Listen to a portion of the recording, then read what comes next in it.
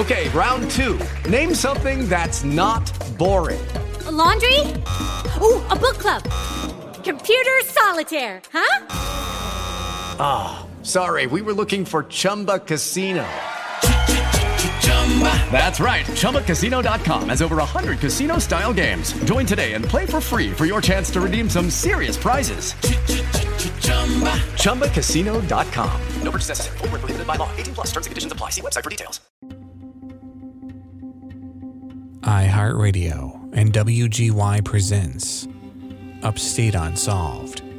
Beyond the headlines of upstate New York's unsolved crimes. In this season, we dive decades into the past to bring the murders of two Albany County women into the spotlight. In this episode, we don't want to do something that we don't think will be fruitful, but we also don't want to write off an opportunity to collect potentially highly valuable evidence. And we've talked to Sandy and the family, and while it's a very sensitive and tough decision to make, we're all on the same page. The modus operandi is anything that the offender does to evade detection. So the lure is his MO. And now the thing is that your MO can change. The address was 369 Madison Ave, and that sticks out because of the numeric from the 2nd Avenue address that was on the rent receipt book. That was 369 2nd Avenue, so that's definitely interesting. Would probably be railroad property, and they're notorious about maintaining their property. He was a secret in her life, and I think she loved him dearly. And he had a great deal of respect for her, which her husband did not. This is Upstate Unsolved, Episode 5, Continuing a Complex Investigation. I'm Phoebe LaFave. When someone is the victim of a homicide, their friends and family become essential in the investigation into their death. Their loved ones help paint a picture of what their life was like and give investigators insight into who could be responsible for their murder. Those closest to the victim are also the first to be looked at as potential suspects, as it's more likely to be killed by someone you know than someone you don't. As we have touched on in previous episodes, Albany police spent a great deal of time and effort looking into the murder of Catherine Blackburn. They spoke to approximately 200 people, ranging from her close circle of friends and family, widening to people who related to certain elements of her case. 55 years later, the vast majority of people who knew Kate have passed away, making the original interviews, typed up by investigators decades ago, crucial to understanding who Kate was and helping the current investigation into her murder. Kate's surviving nieces have been invaluable when it comes to learning about Kate's life. Although she was a very private person, their anecdotes about their aunt have helped fit pieces of the puzzle that is Kate's life together. Sandy, who was 20 years old when Kate was murdered, was very close with her aunt. Every time someone dies, all the good comes out, and you elaborate on it. But I can tell you honestly and truly, I don't ever remember her raising her voice. She was always smiling and kind. She was very generous, and she was very caring. And her and my mom were really close. She would come over a couple of times during the week and take care of my grandmother, who was an invalid, because my mom worked. So my Aunt Kate would go, they would take turns. My aunt next door, where we lived, and then my Aunt Kate, because my Aunt Sophie was too far away. I spent a lot of time with her, but I wish I could remember just one time where I was with her, because I just can't. It was too long ago. But I remember the overall on how she was. She didn't have children, so we were her children. She doted on us, all of us. She loved all of her nieces and nephews, and she loved her sisters. Sandy recalls that Kate was always there for her and remembers only one time when she said no to Sandy's request for help. She was my godmother. So anytime I ran into a jam, and Kate, I'd call her up. I did this, and this. Can you help me out? And I wanted to buy a car, and my mother would not help me. My mother said, if you want a car, then you need to find a way to pay for it. That's the way I was raised. So my aunt co-signed for me. I didn't know you had to put water in a battery. And on Quail Street, there was a garage right across the street. Well, one day my car wouldn't start, And the garage looked at it, and he said, well, you didn't put any water in it. And I'm like, okay, I didn't know I was supposed to. So I needed to get a new battery. And I didn't have the $45. Mm-hmm. So my mother's in on all this, and she would not help me out on it. And don't help me out. It's okay. I'm going to call Aunt Kate. Well, she called Aunt Kate before me. And it was the very first time in my life that my aunt said no. Nope. She goes, you'd have to find another way. I don't remember exact words, but I can't help you this time. You need to be responsible, blah, blah, blah. Mm-hmm. I did not know until after she died that my mother got in touch with her before me, told her not to help me, that I needed to learn. Sandy's younger sister, Mary Ann, recalls the way their aunt presented herself. She was confident. She was always very confident. When she was going to church or for a holiday, she would dress up, definitely. And when she was working around the house, she would have her work clothes on. Your older clothes that you would do gardening in or housework in. She always looked nice, unless she was expecting us and she would get ready. But she always looked very, very nice. She would have a nice print dress on, because back then that was the style. For Christmas, she would put on a nice dress and pearls and earrings. She was always very well presented and confident, smiling. She was always smiling. Kate married her husband, Jesse Blackburn, on July 3rd, 1938. Although Kate was a staunch Catholic, she and Jess were not married in a church, which was a shock to her family. Soon after their wedding, the two began living separately, as he was a member of the Air Force and had to move around, alternating living overseas and on the West Coast.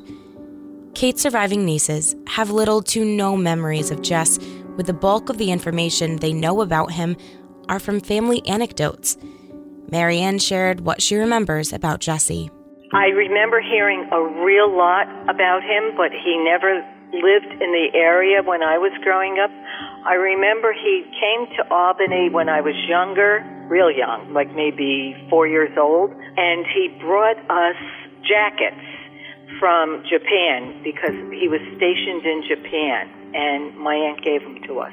He didn't give them to us. I remember seeing pictures of him. And I remember one time on a Sunday when we went over to my aunt's house after church, my mother had a little silver vase with a white rose in it, and she said to my aunt, "Happy 25th silver anniversary." I remember my mother saying, "Do you think he'll remember and call you?"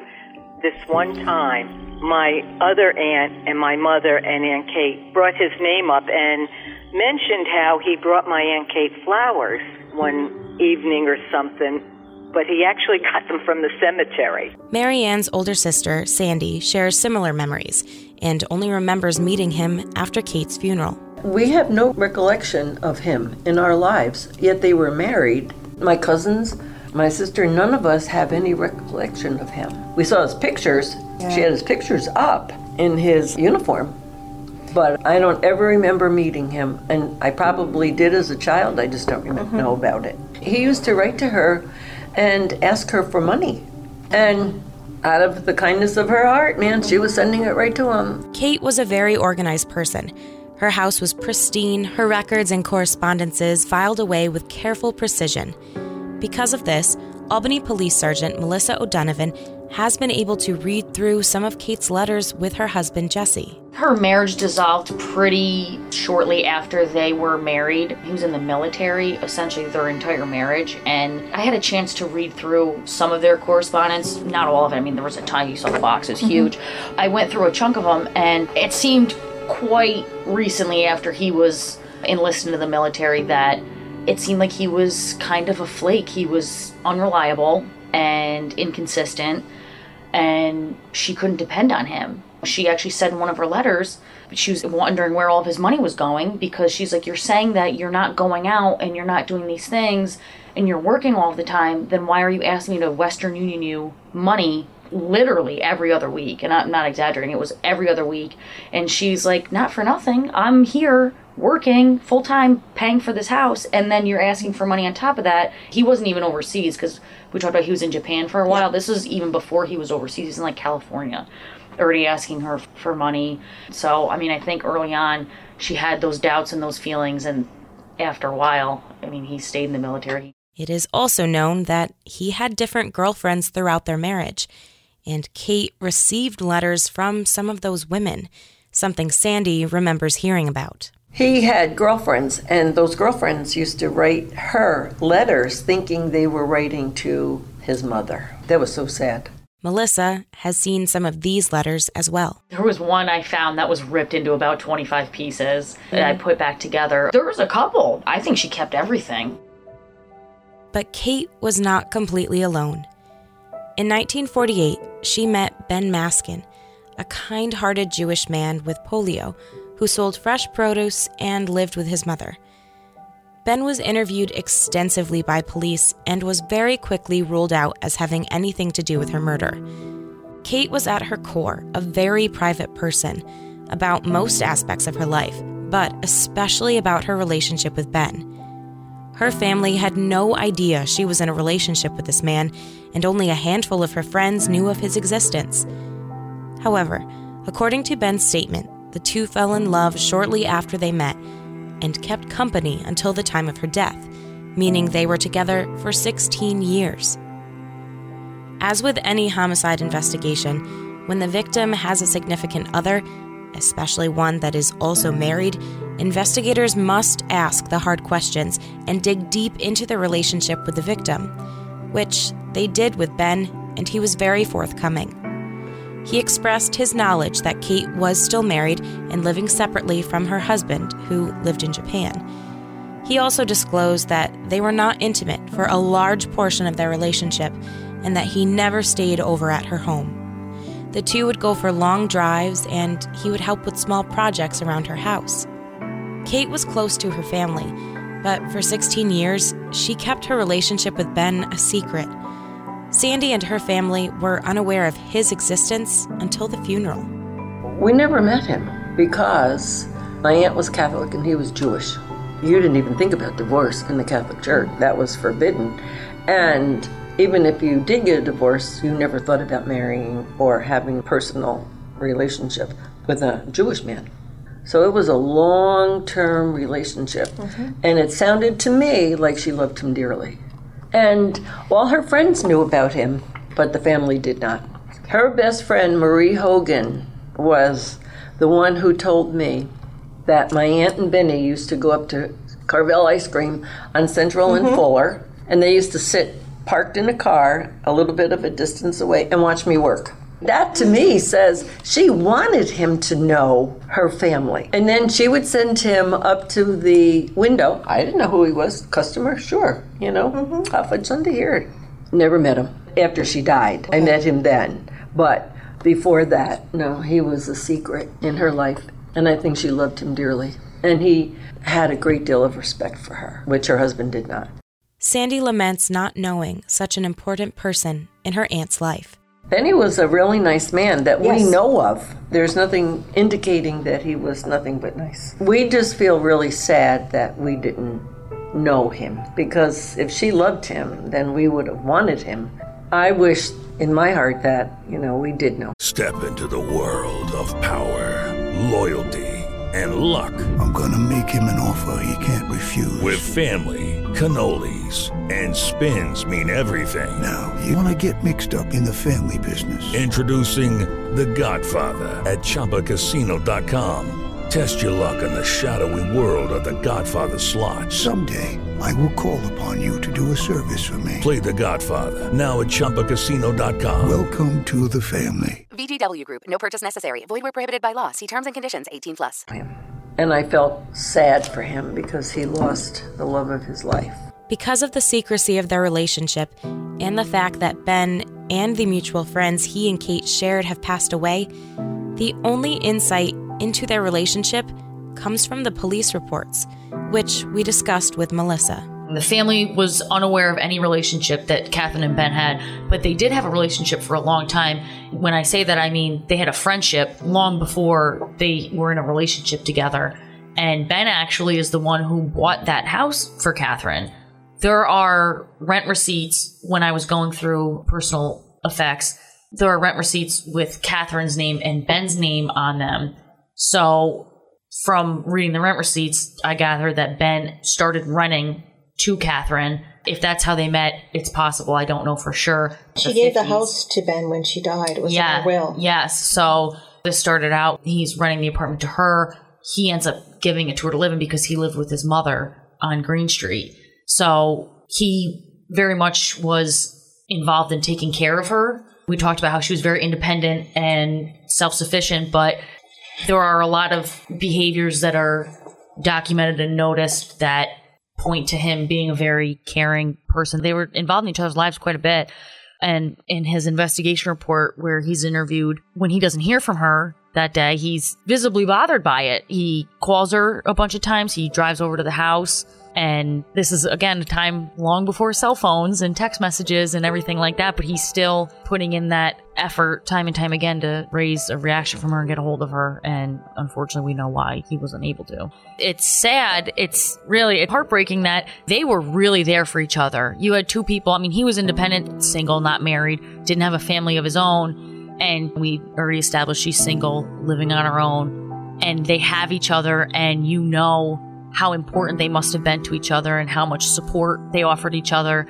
And to have the family not know him personally or know anything about him or know anything about the relationship, it is a little sad that we can't really touch on that because what we know is from reading his statements through the case binder. That being said, that minimal interaction we have from him, it's clear that the detectives felt for him and had a great deal of empathy for him, and he didn't display any behavior that was troublesome or worried them one bit. The interviews with the people in Kate's life largely say the same things. She was a nice person, had a set routine, kept to herself, and didn't often divulge information about her personal life. However, there were a few statements from people who lived around Colony Street that claimed she would occasionally get into arguments with some of her neighbors. Nothing explosive, but if someone was causing a disturbance near her home, she would say something to them. Across from Kate's house on Colony Street stood a row of garages that people could rent out either for their cars or storage.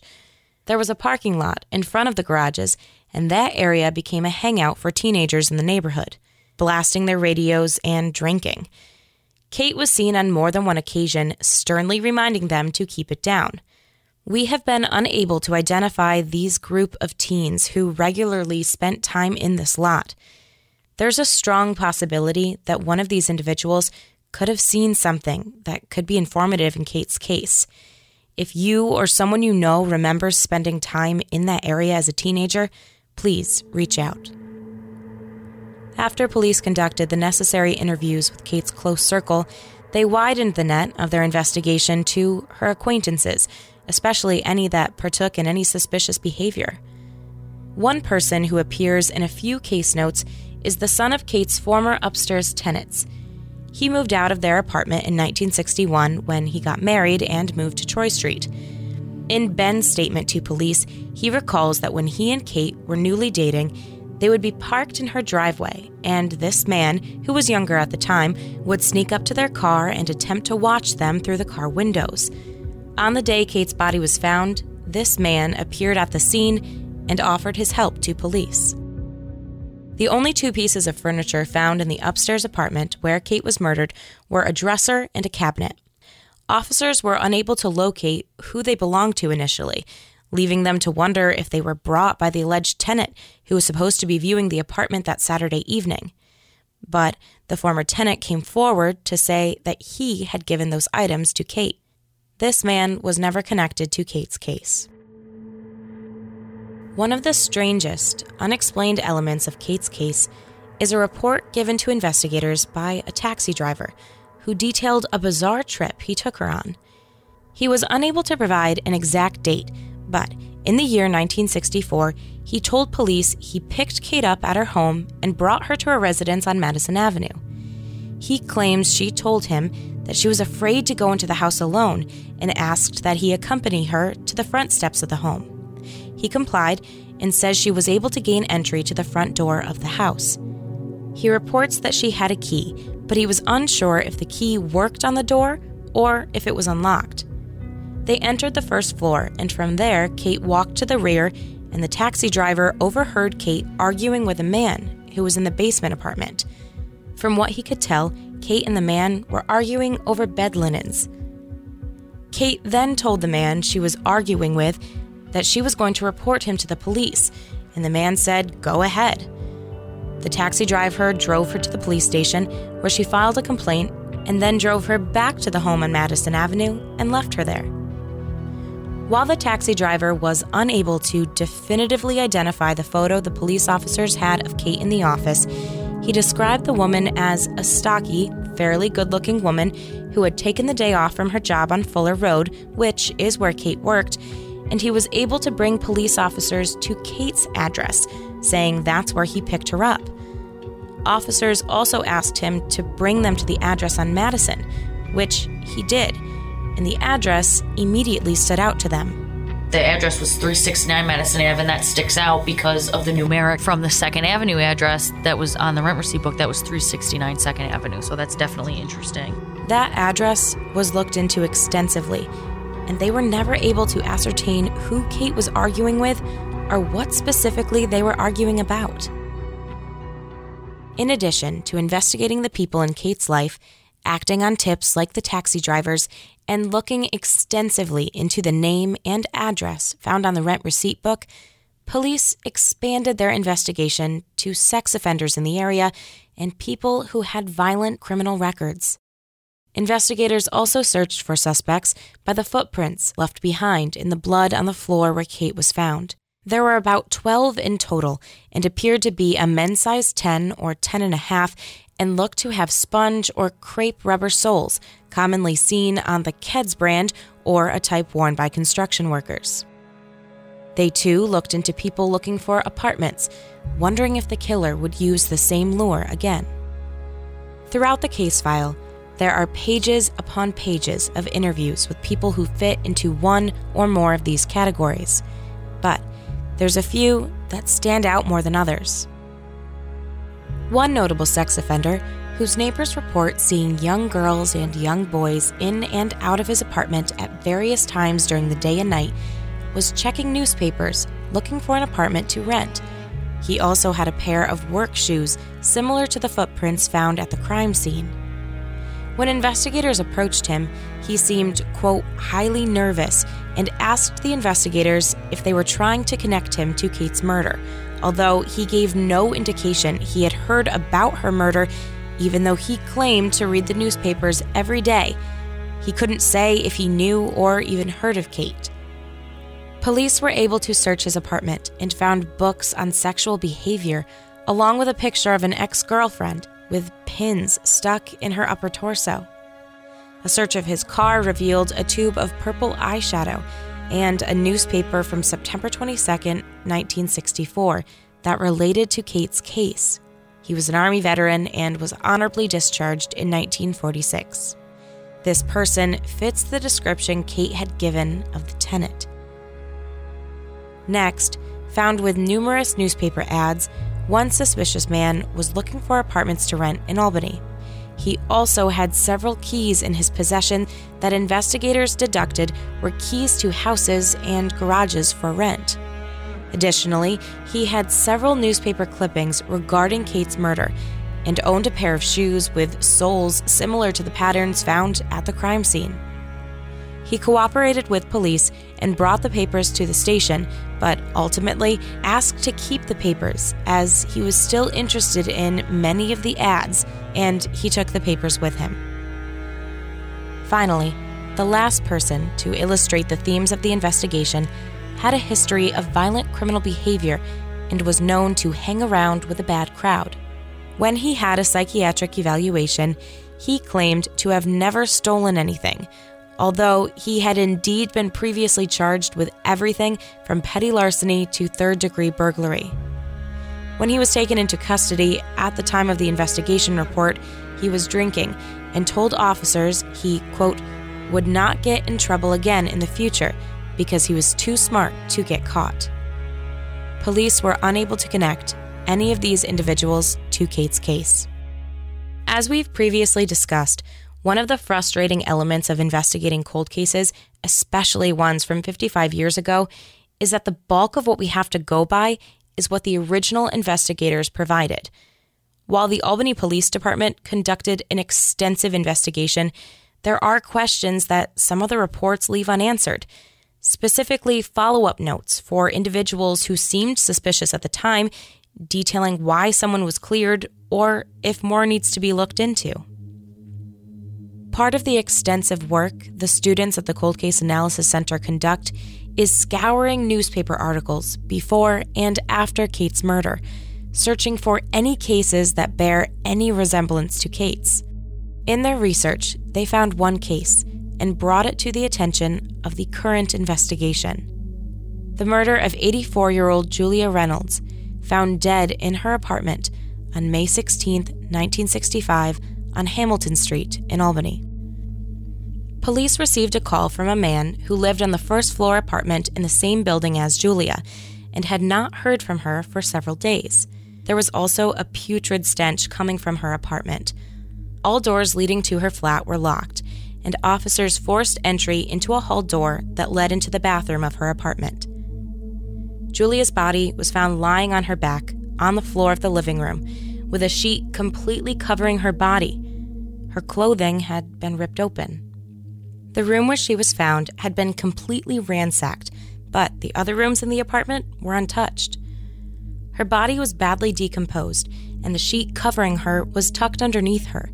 On top of the sheet were pieces of ransacked paper, and some of the cushions from the couch were on top of the sheet, indicating they had been removed after the sheet was placed on her body.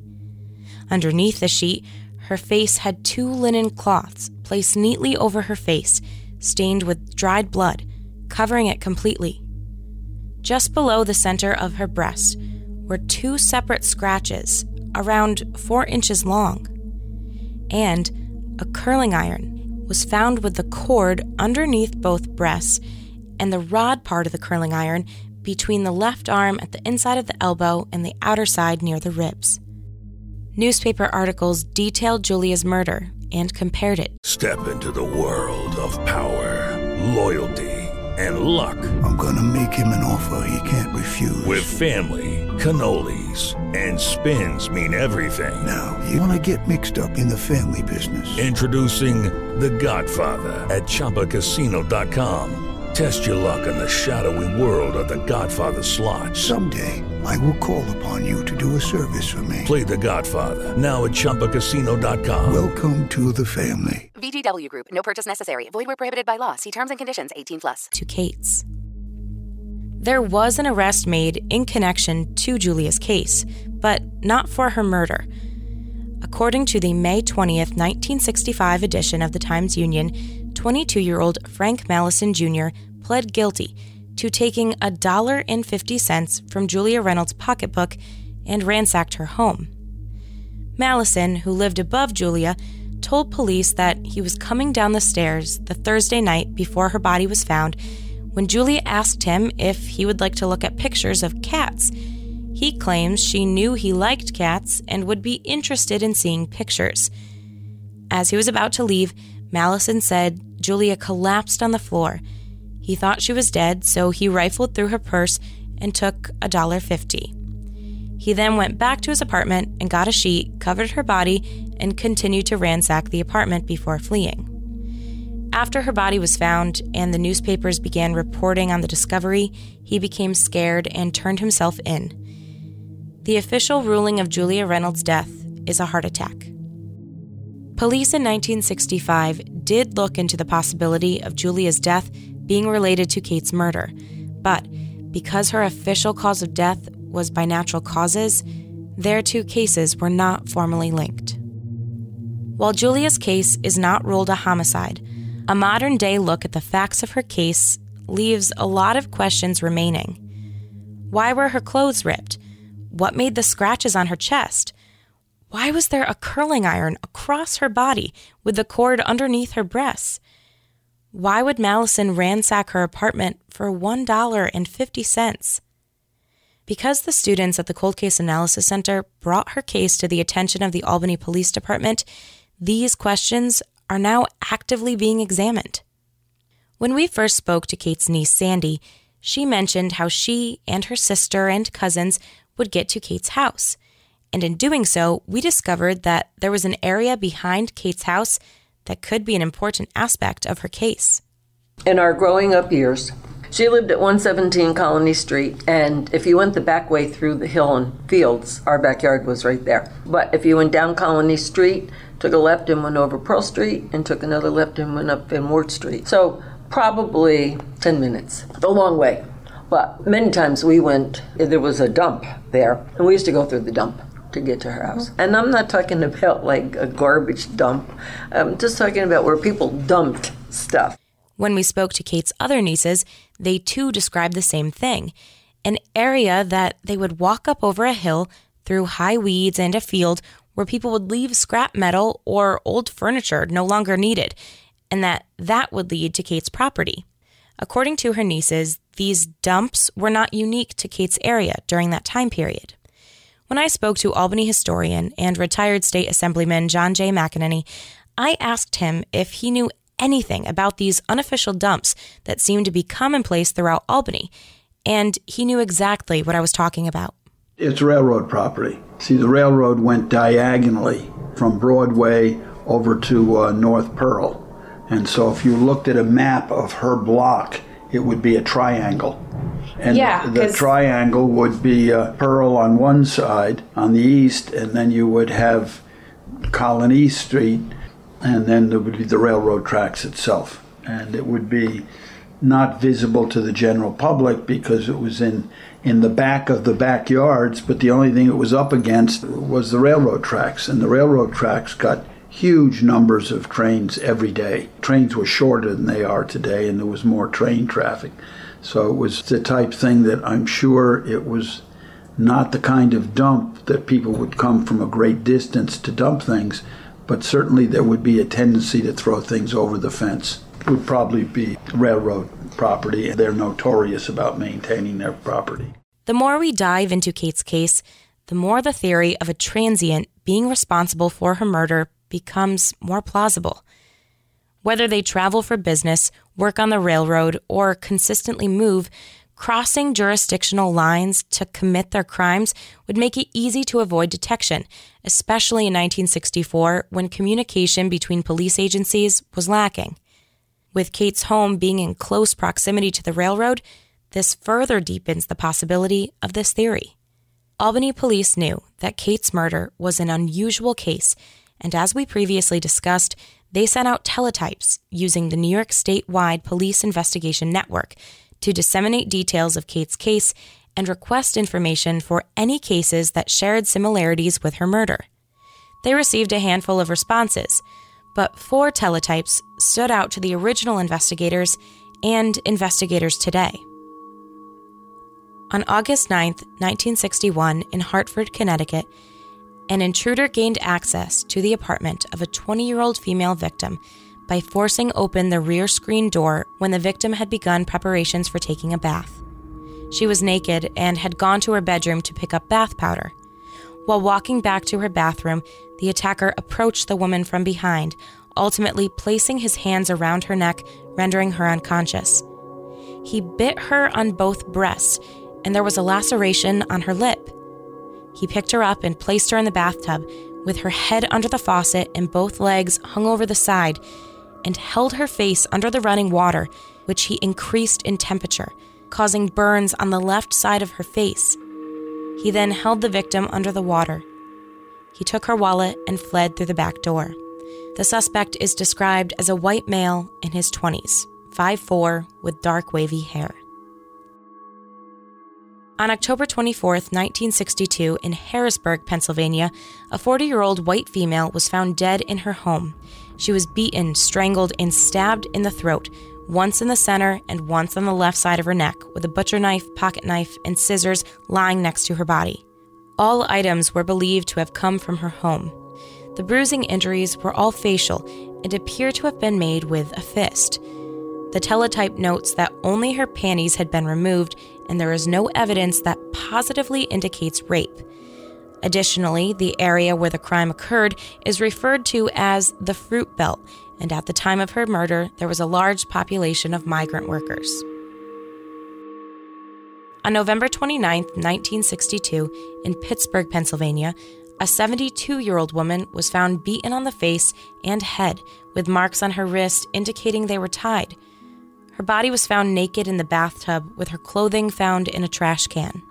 The suspect is described as a white man with a stocky build who dressed nicely and claimed to have a good job. He checks ads in newspapers for furnished rooms, calls the person who placed the ad, saying he would like a room for himself, and during conversation brings up that he may want a room for another employee or his brother. He arrives at the home by himself, stays around an hour to gain confidence, and leaves after freshening up.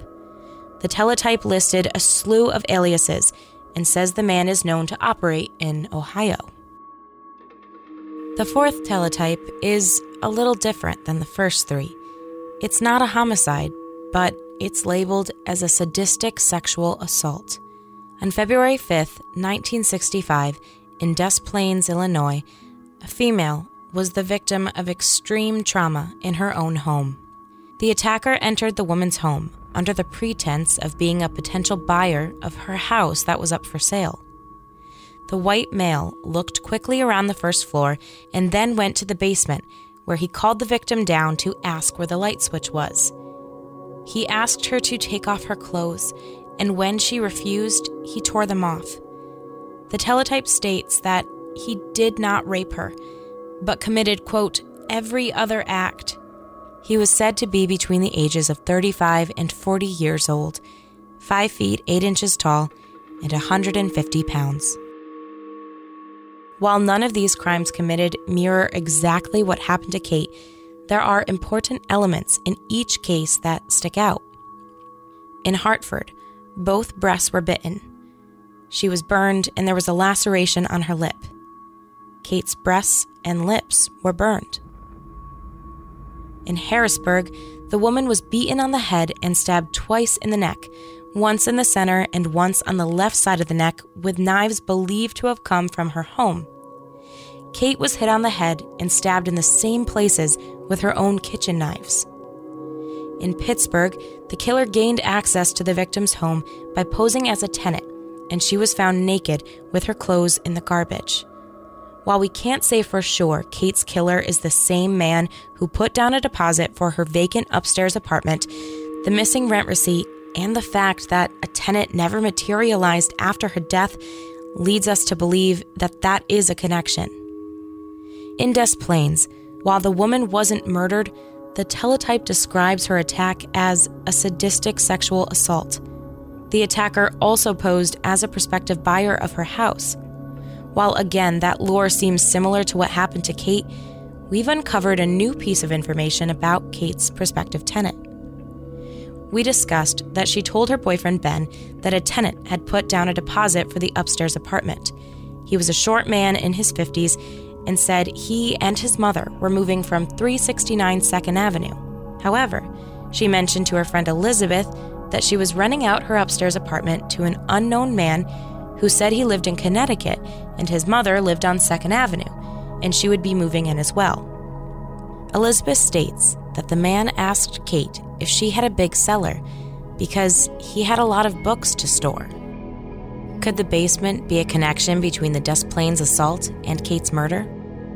Dr. Christina Lane, the director of the Cold Case Analysis Center, is a criminologist and explained in depth how although these cases have different components, they can't be ruled out as being unrelated. So when we try to link crimes together, you're trying to look at similarities in crime scene characteristics, similarities between the victim, and not only that, is also similarities in what you might deduct and how possibly the offender lured the victim, how he attacked the victim. So this would be offender characteristics across the board. Now, if we start with the Blackburn, we had a clear lure. So this individual's planned with the tenant. Now, the thing is about the tenant lure, this does not make it unique. A lot of killers out there use this lure. With the statement, you don't want to frighten everybody with it, but anything that will set somebody up to be alone. And then also you have the deterrent component. When I talk about deterrence, I'm talking about the MO. So let's start talking about more detail. The modus operandi is anything that the offender does to evade detection. So the lure is his MO. And now the thing is that your MO can change. So a person can want to blitz attack by strangling the person, and then realize that strangulation takes too long and the person may fight, so they might slit the throat quickly or find other ways to incapacitate the victim. However, another element is signature. Now, signature and MO could be related. Signature is what they need, is the heightened arousal element that is related to their fantasy.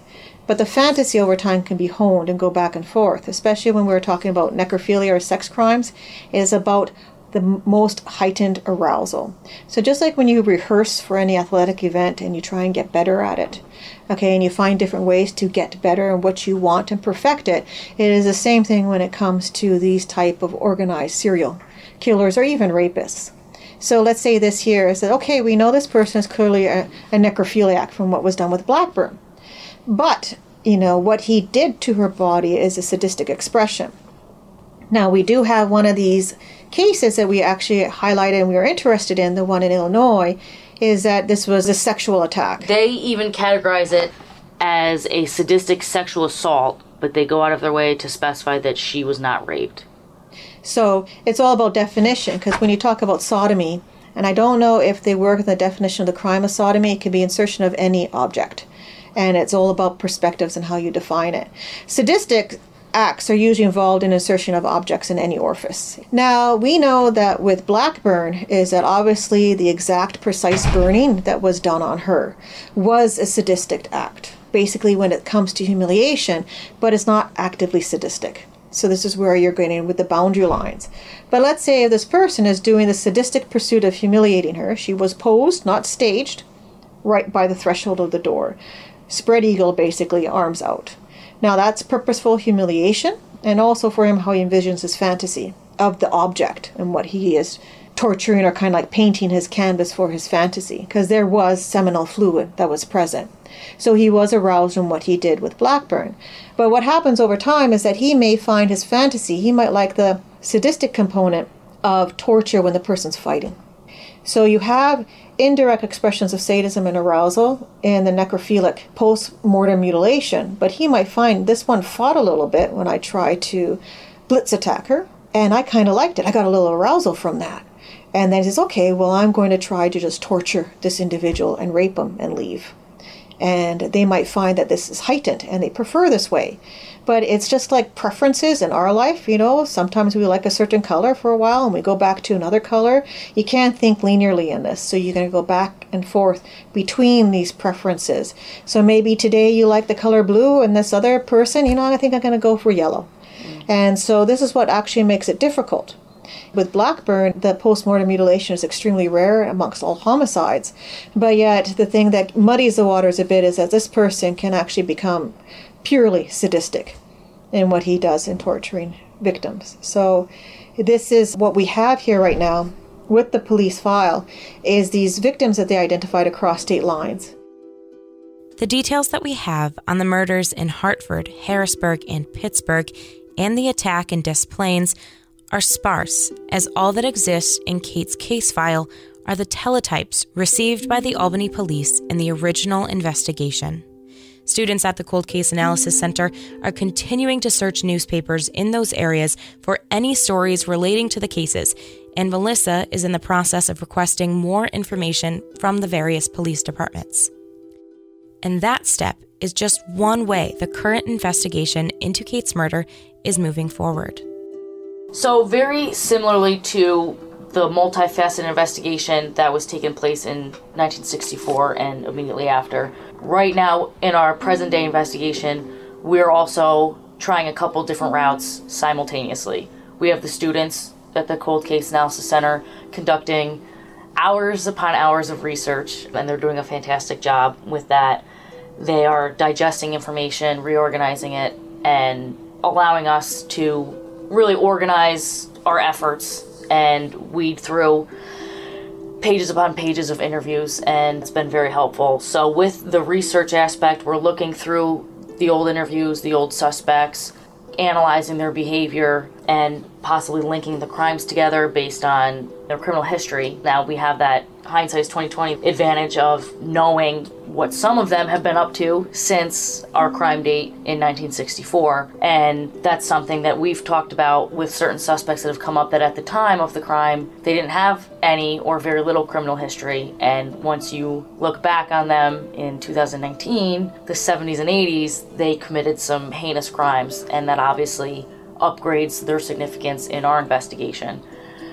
While we're doing that, I'm also evaluating our physical evidence. We've sent all of our physical evidence back into the lab to be tested. There's fingerprint evidence that's still to be evaluated that hasn't been evaluated yet.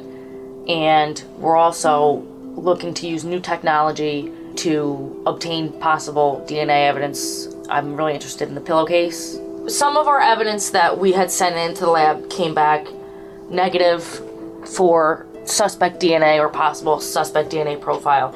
And what we're looking to do with some of that evidence that we feel might have the opportunity to have some DNA present that hasn't been evaluated is we're looking at new technology, specifically the MVAC DNA collection system.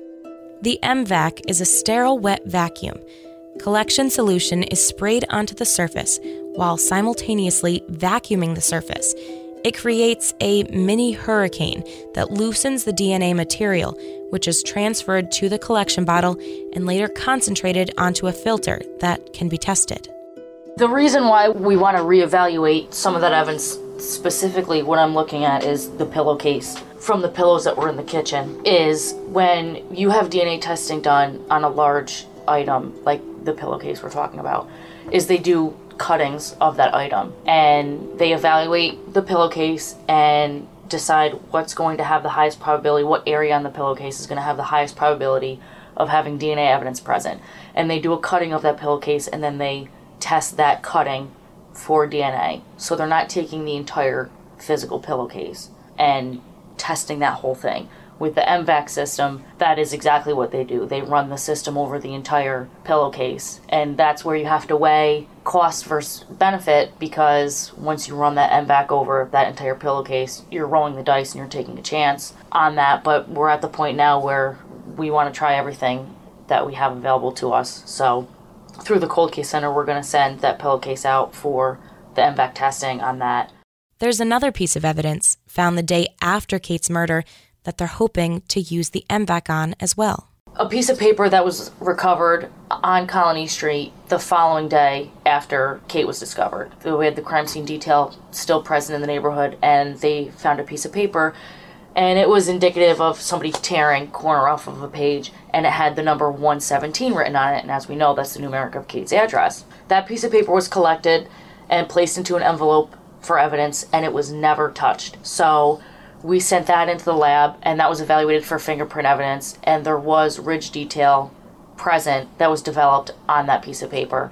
Unfortunately, there was not enough ridge detail to be suitable for comparison, and we're looking at the possibility of evaluating that piece of paper for DNA evidence as well, because present day, if you have fingerprint evidence, you develop the area for fingerprints, develop those fingerprints, and then you would swab that after for DNA evidence, because if someone's leaving fingerprints, we know that obviously somebody touched that area.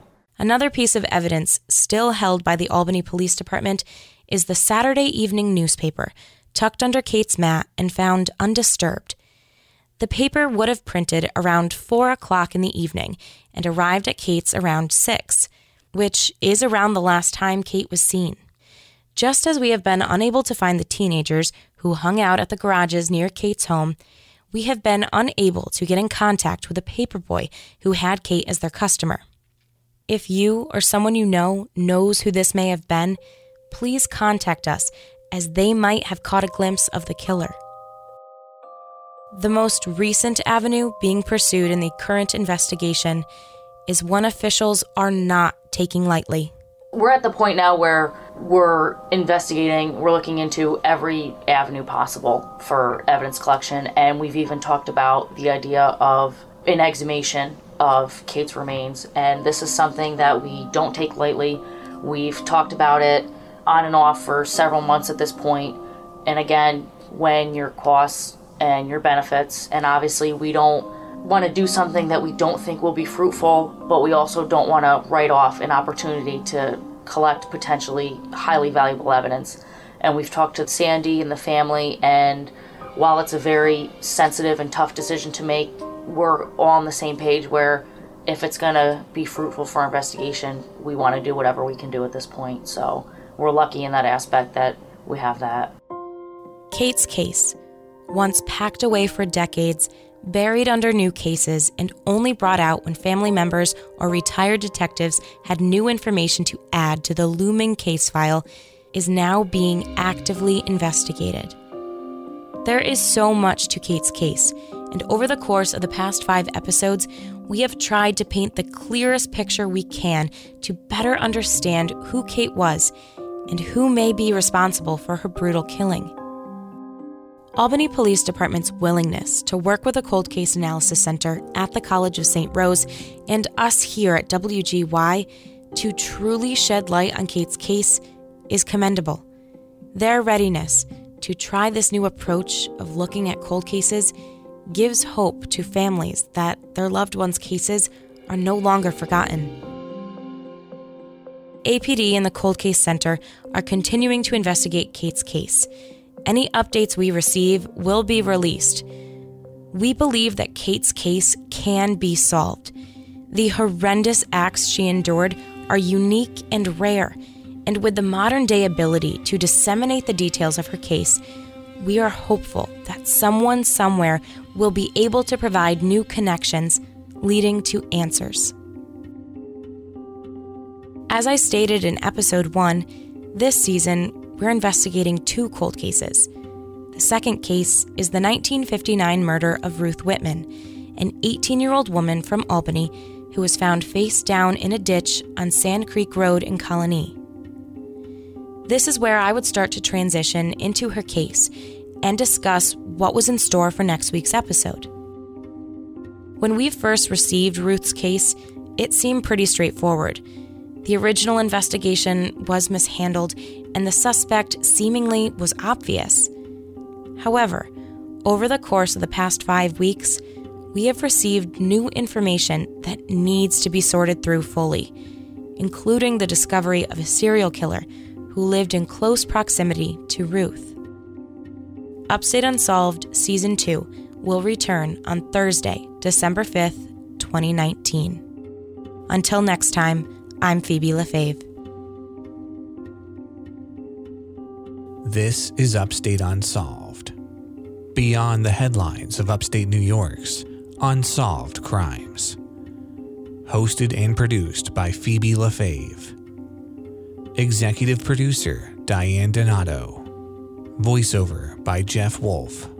In partnership with the Cold Case Analysis Center at the College of St. Rose. An exclusive presentation of WGY and iHeartRadio. If you or someone you know has information that can help solve a cold case, call 518-485-3017 to leave an anonymous tip.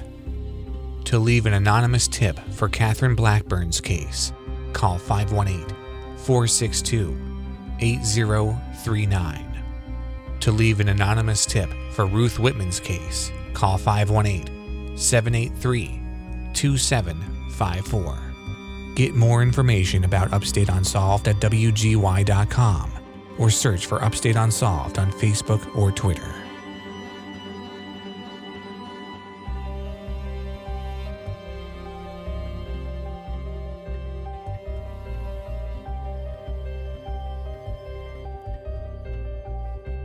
The views and opinions expressed in this podcast are solely those of the podcast author or individuals participating in the podcast and do not necessarily represent those of iHeartMedia or the College of St. Rose.